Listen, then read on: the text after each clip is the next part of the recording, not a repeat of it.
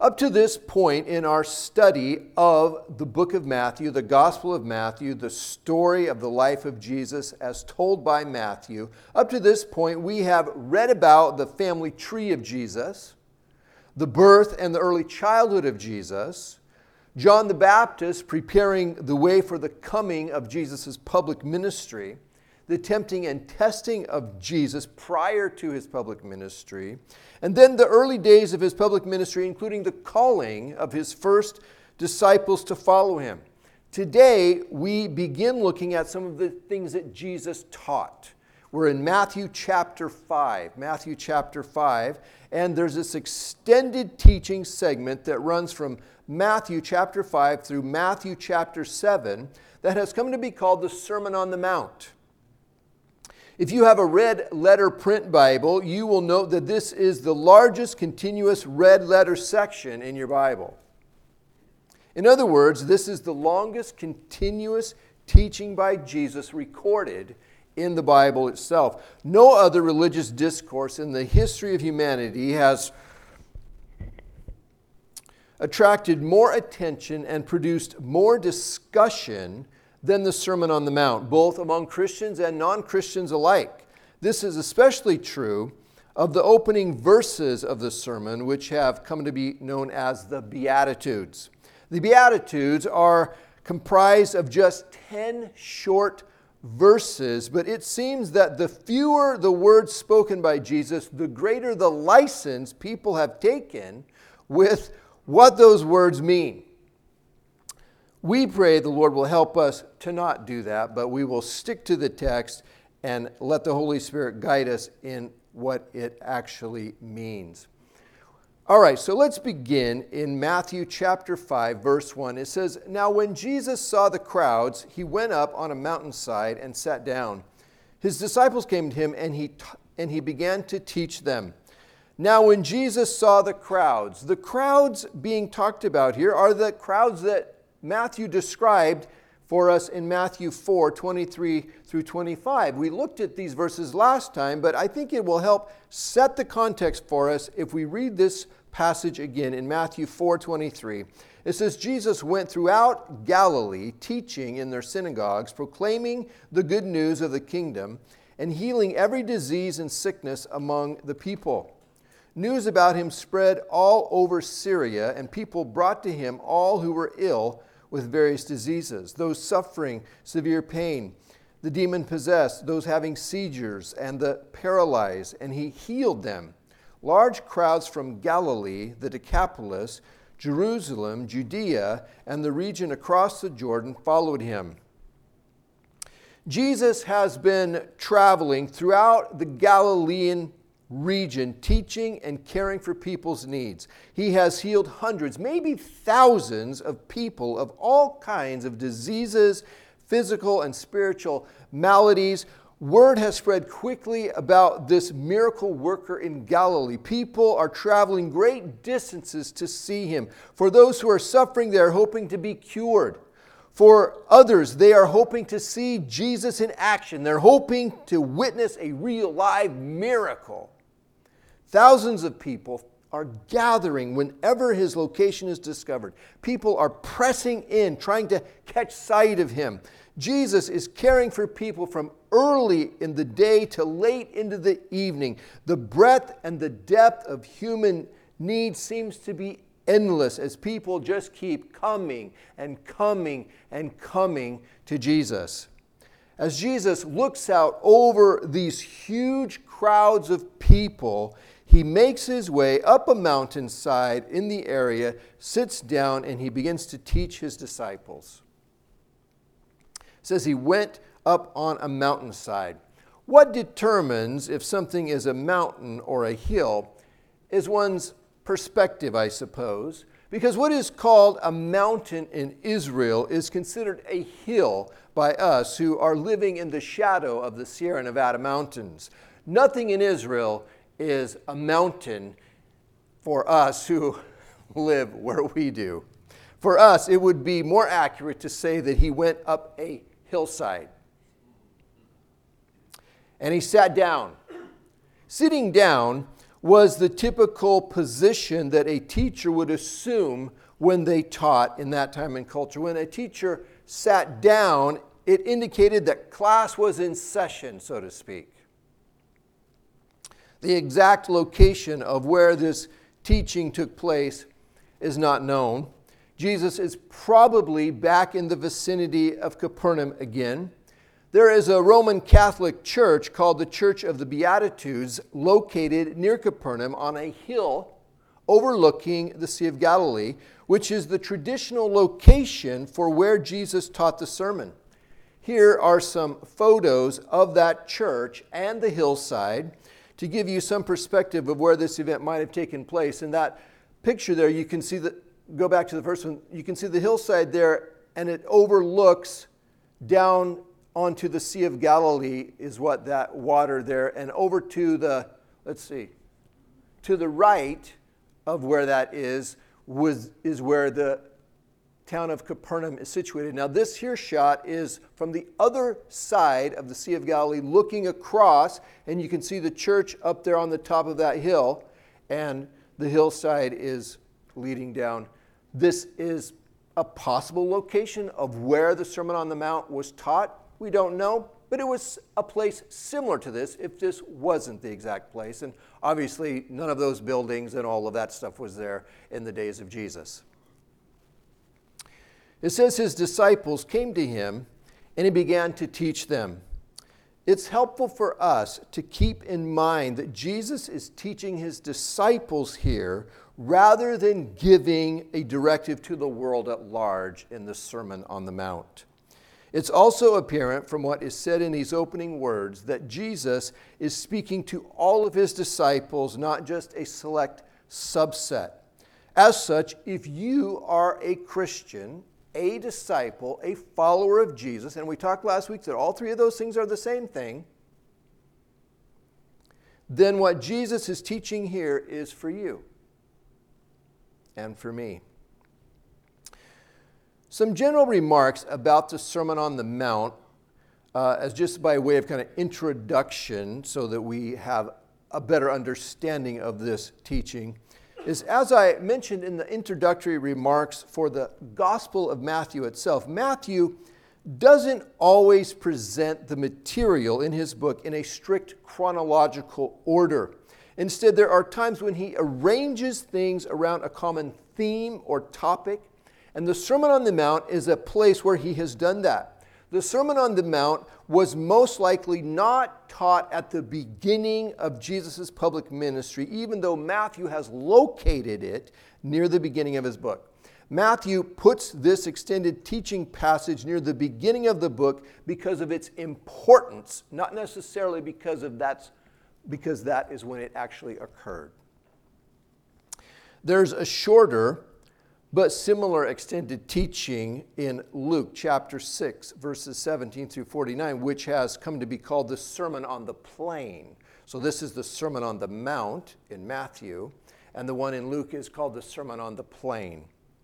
Bible scholars are not certain if these two are different accounts of the same occasion of teaching, or if they are two different occasions which have a lot of the same material in them. If we compare the two passages, we will notice many similarities. Many of the same things are in both sermons, but we'll also notice a number of differences between them. And interestingly, most of the stuff that is in Matthew's sermon that is not included in Luke's sermon is found in other places in the Gospel of Luke. So one explanation that makes some good sense is that Jesus probably taught many of the same things again and again at various places that he went. So what we have in Matthew and Luke are sermons from two different occasions which both contain a number of the common things that Jesus taught wherever he went. In this sermon, Jesus is not describing what is necessary to get into the kingdom of God. This is not a qualifications list for being saved. There is not a human being who has ever lived other than Jesus Christ himself, who has or could live up to the standard of holiness that Jesus describes in this sermon. If this is the set of check boxes that you need to hit in order to get into heaven, you and I are not getting there. The standard of moral righteousness found in the Sermon on the Mount is otherworldly. It is higher, stricter, more difficult than what is found in the Old Testament law of Moses, which itself is a moral code that no one other than Jesus has ever lived up to perfectly. This is an impossible ideal that none of us can live up to in this life. In fact, we read some of the things said here in this sermon, and our minds can start going bonkers, trying to work out how it could be carried out in the world that we live in. The way for us to see the Sermon on the Mount is as the ideal that we, as his followers, are aspiring to, while also recognizing that it will not be fully realized in us until Jesus comes back and establishes his kingdom. At that time, we will be changed, and our new nature will be fully realized, and with Jesus as king, the righteousness of Jesus will fill the land.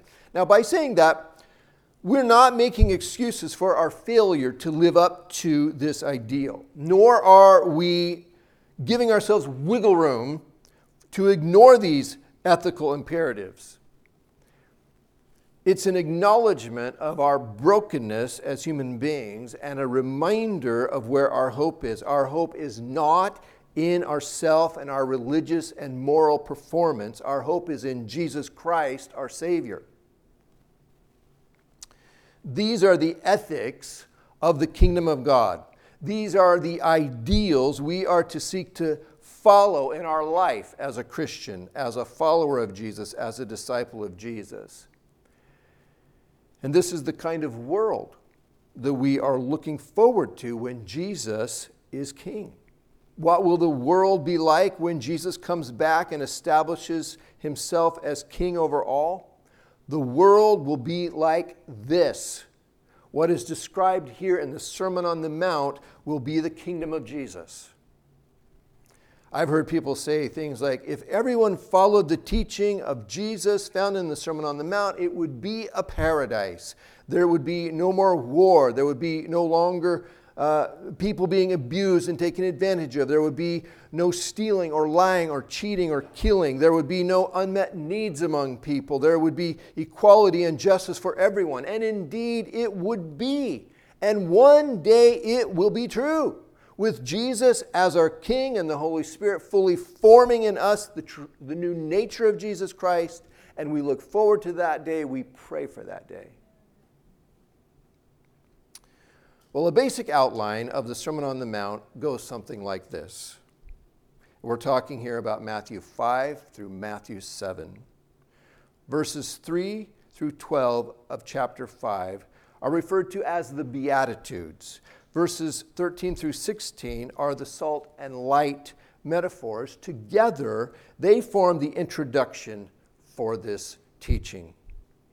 Then verses 17 through 20 of chapter 5 is the main thesis or summary statement for the sermon, which says the righteousness required of Jesus' followers is to exceed that of those who follow the law of Moses in the Old Testament. Jesus has not come to abolish the law and the prophets of the Old Testament, but to fulfill them, to complete them, to fully realize them and their purpose. Verses 21 through 48 of chapter 5 then contrast the greater righteousness of Jesus with the righteousness it contrasts the greater righteousness of Jesus with the righteousness described by the law and the prophets found in the Old Testament. Matthew's chapter 6, verse 1 through 7:23 contrasts true and false religious devotion in various spheres of life. And then finally, Matthew 7:24 through 27 concludes the teaching with Jesus saying that the person who puts his words into practice is like a wise person who builds their house on a firm foundation of bedrock. So for us, let's make the teachings of Jesus the foundation of our life. Today we're going to look at what is called the Beatitudes, which is verses 3 through 12. These opening words of Jesus' teaching have come to be referred to as the Beatitudes. The word Beatitudes does not appear in the Bible.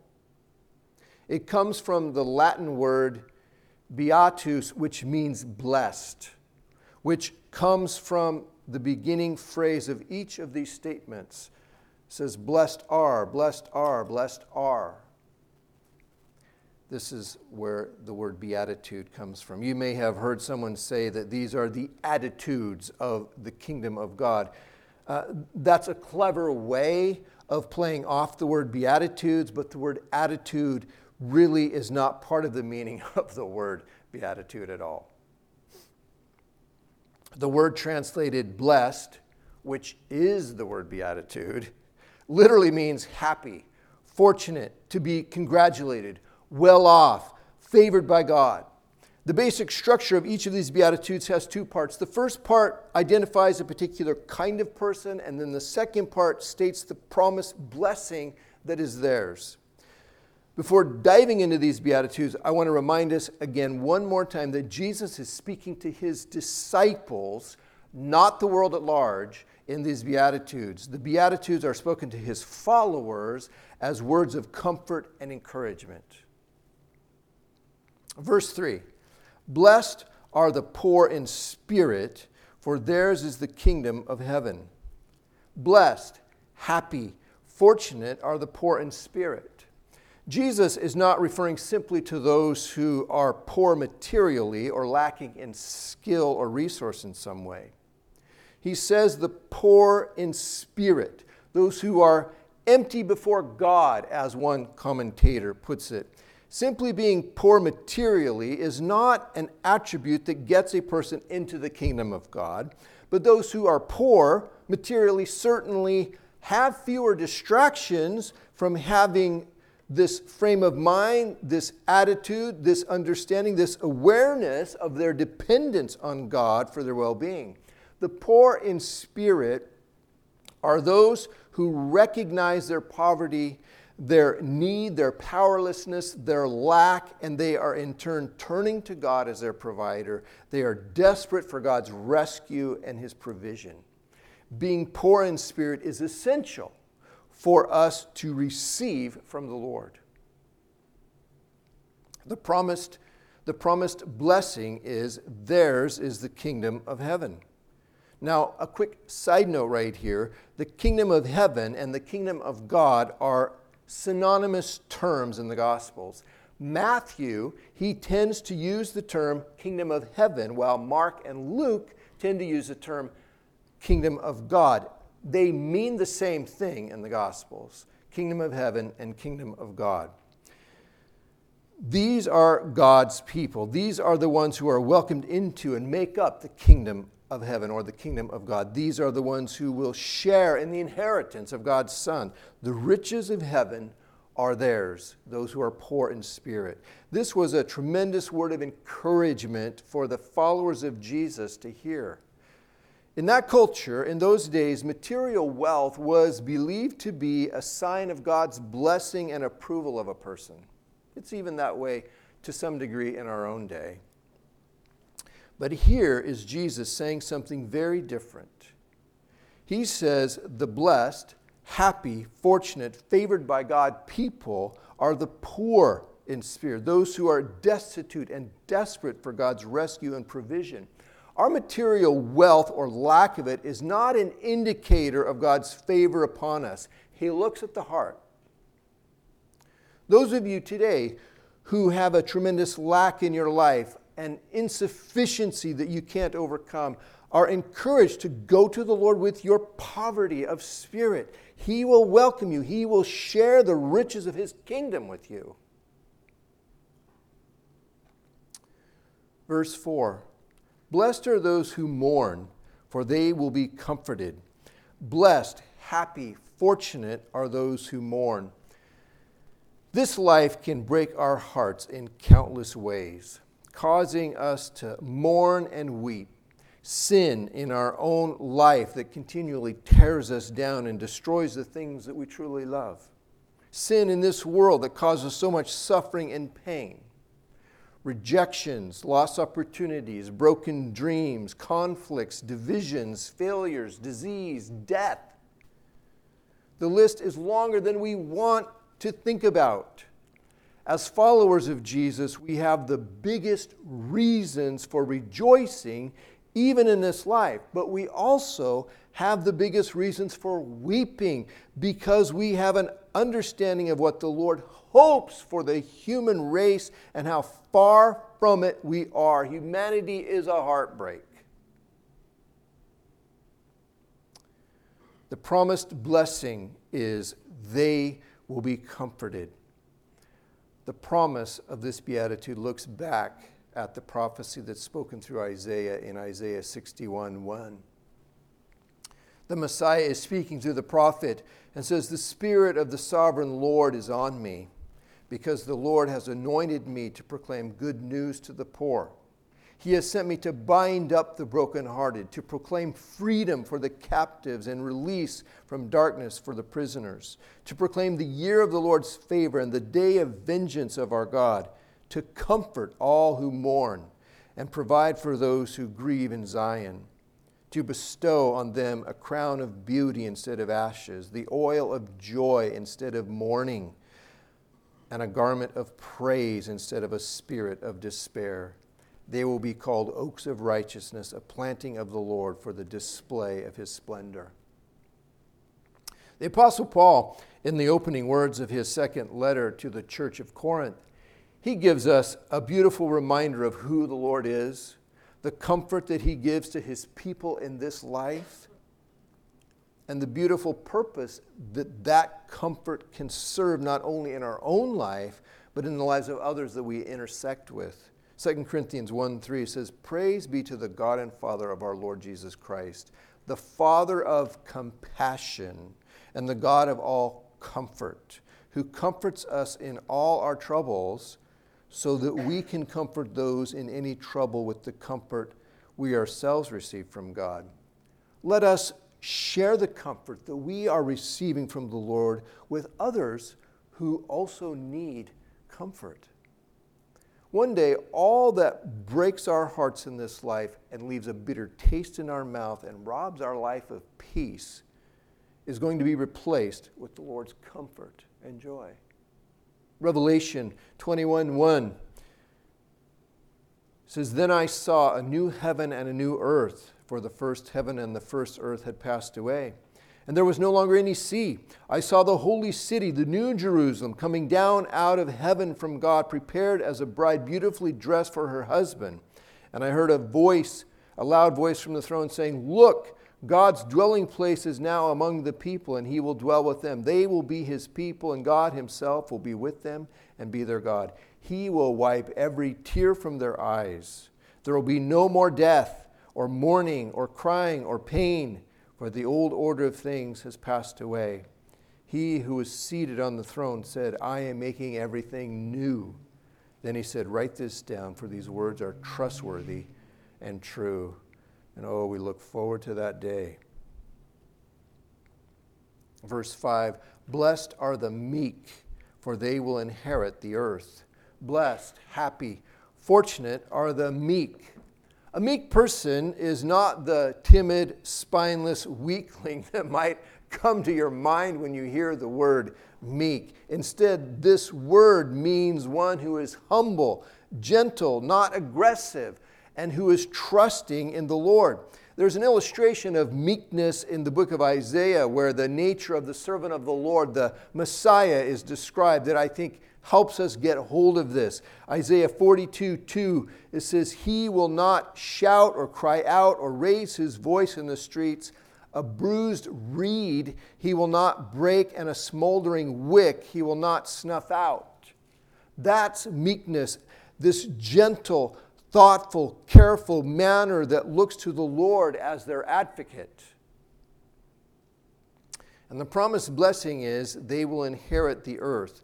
What the meek will not take and cannot take by their own strength and assertion, the Lord will give to them.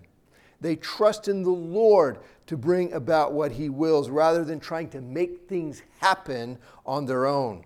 The idea here is similar to what is found in the very first beatitude we looked at, the poor in spirit. There's a humbleness that depends upon the Lord and looks to the Lord as their defender.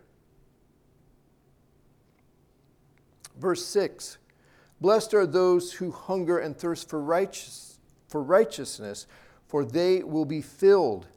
Blessed, happy, fortunate are those who hunger and thirst for righteousness. These are those whose great desire is for a relationship of obedience and trust in the Lord. How often my heart is sickened by my own disobedience and lack of trust in the Lord. The words of the Apostle Paul in Romans 7 often come to mind when I think about this. In Romans 7, verse 15 says, I do not understand what I do, for what I want to do I do not do, but what I hate I do. And then down in verse 21, it says, so I find this law at work. Although I want to do good, evil is right there with me. For in my inner being I delight in God's law, but I see another law at work in me, waging war against the law of my mind and making me a prisoner of the law of sin at work within me. What a wretched man I am! Who will rescue me from this body that is subject to death? Thanks be to God who delivers me through Jesus Christ our Lord.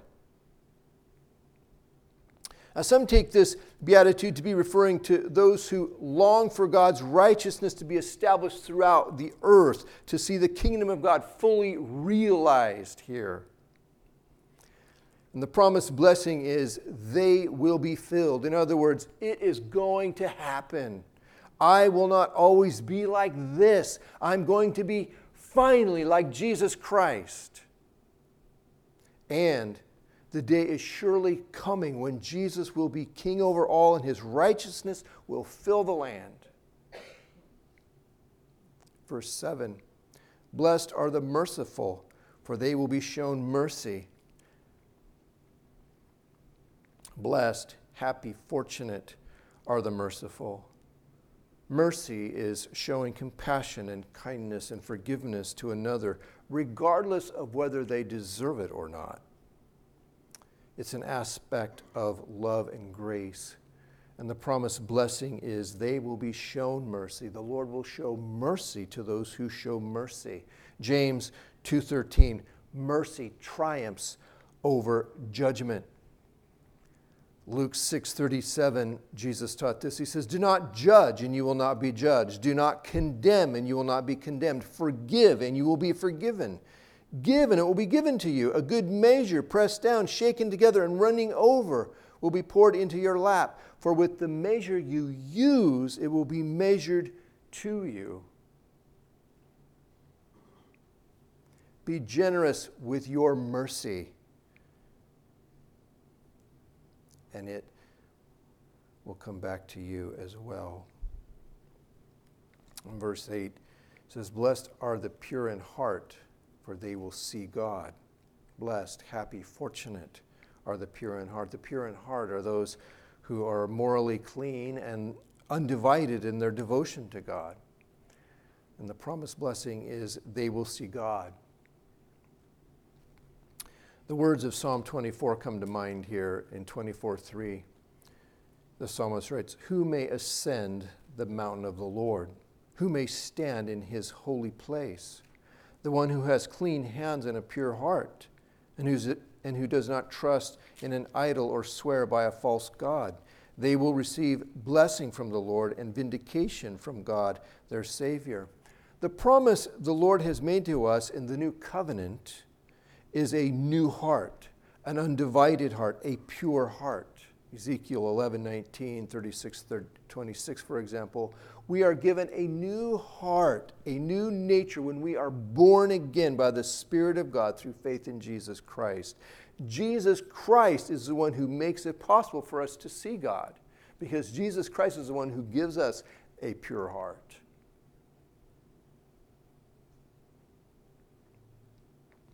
Verse 9, Verse 9, blessed are the peacemakers, for they will be called children of God. Blessed, happy, fortunate are the peacemakers. Peacemakers are those who create peace, establish peace, work for peace, pursue peace, are a source of peace. The Lord Jesus Christ himself is the greatest peacemaker of all. He gave his life to make peace between us and God. And we have no excuse to be any other than a peacemaker too. And the promised blessing is they will be called children of God. Those who are peacemakers will be called children of God. Peacemakers behave like God. They walk in the footsteps of God. They share the character of God. They are the sons and the daughters of God. Now you may have noticed that these Beatitudes are all interconnected with one another. If one is present in our life, the others will also be present in our life. An example here, for example, is that if you are poor in spirit, you will also be meek and merciful and a peacemaker. They all are interconnected with each other and interdependent upon each other. They're all like facets of a single whole. Finally, verse 10 says, blessed are those who are persecuted because of righteousness, for theirs is the kingdom of heaven. Blessed are you when people insult you, persecute you, and falsely say all kinds of evil against you because of me. Rejoice and be glad, because great is your reward in heaven, for in the same way they persecuted the prophets who were before you. We talked quite a bit about persecution just a few weeks ago in our studies of 1 Peter and 2 Peter, so I don't want to spend a lot of time on this particular topic today. It says, blessed, happy, fortunate are those who are persecuted because of righteousness. And the promised blessing is, theirs is the kingdom of heaven. I want us to notice that this is the same promised blessing that is given in the first beatitude in verse 3. Blessed are the poor in spirit, for theirs is the kingdom of heaven. Jesus brackets all of these beatitudes with the same promised blessing, the kingdom of heaven, the kingdom of God. To be with the Lord under his love and his protection and his provision forever, with Jesus as our King. This is the tremendous blessing of all blessings for us, is to be in relationship with him forever. Theirs is the kingdom of heaven. In closing, I want to read these Beatitudes again. And if you're a follower of Jesus, as you listen to them, I want you to personalize them as if Jesus is speaking to you. These are his words of encouragement to you. Blessed are the poor in spirit, for theirs is the kingdom of heaven. Blessed are those who mourn, for they will be comforted. Blessed are the meek, for they will inherit the earth. Blessed are those who hunger and thirst for righteousness, for they will be filled. Blessed are the merciful, for they will be shown mercy. Blessed are the pure in heart, for they will see God. Blessed are the peacemakers, for they will be called children of God. Blessed are those who are persecuted because of righteousness, for theirs is the kingdom of heaven. Let's pray. Lord, we thank you for your good words. We thank you that you have preserved them for us through Matthew and his book, and we thank you that you have protected the book that he wrote all of these centuries so that we can read them in our own time, the words that you spoke some 2,000 years ago. We thank you, Lord, for doing that for us. I pray, Lord, that these words would be truly an encouragement and a comfort for us this week as we reflect on your goodness, Lord, and all that you have done for us and what we have to look forward to, that we will be and are part of the kingdom of heaven, the kingdom of God. Oh, what a just incredible thing that we have and we have to hope and look forward to, Lord. Bless your people in Jesus' name. Amen.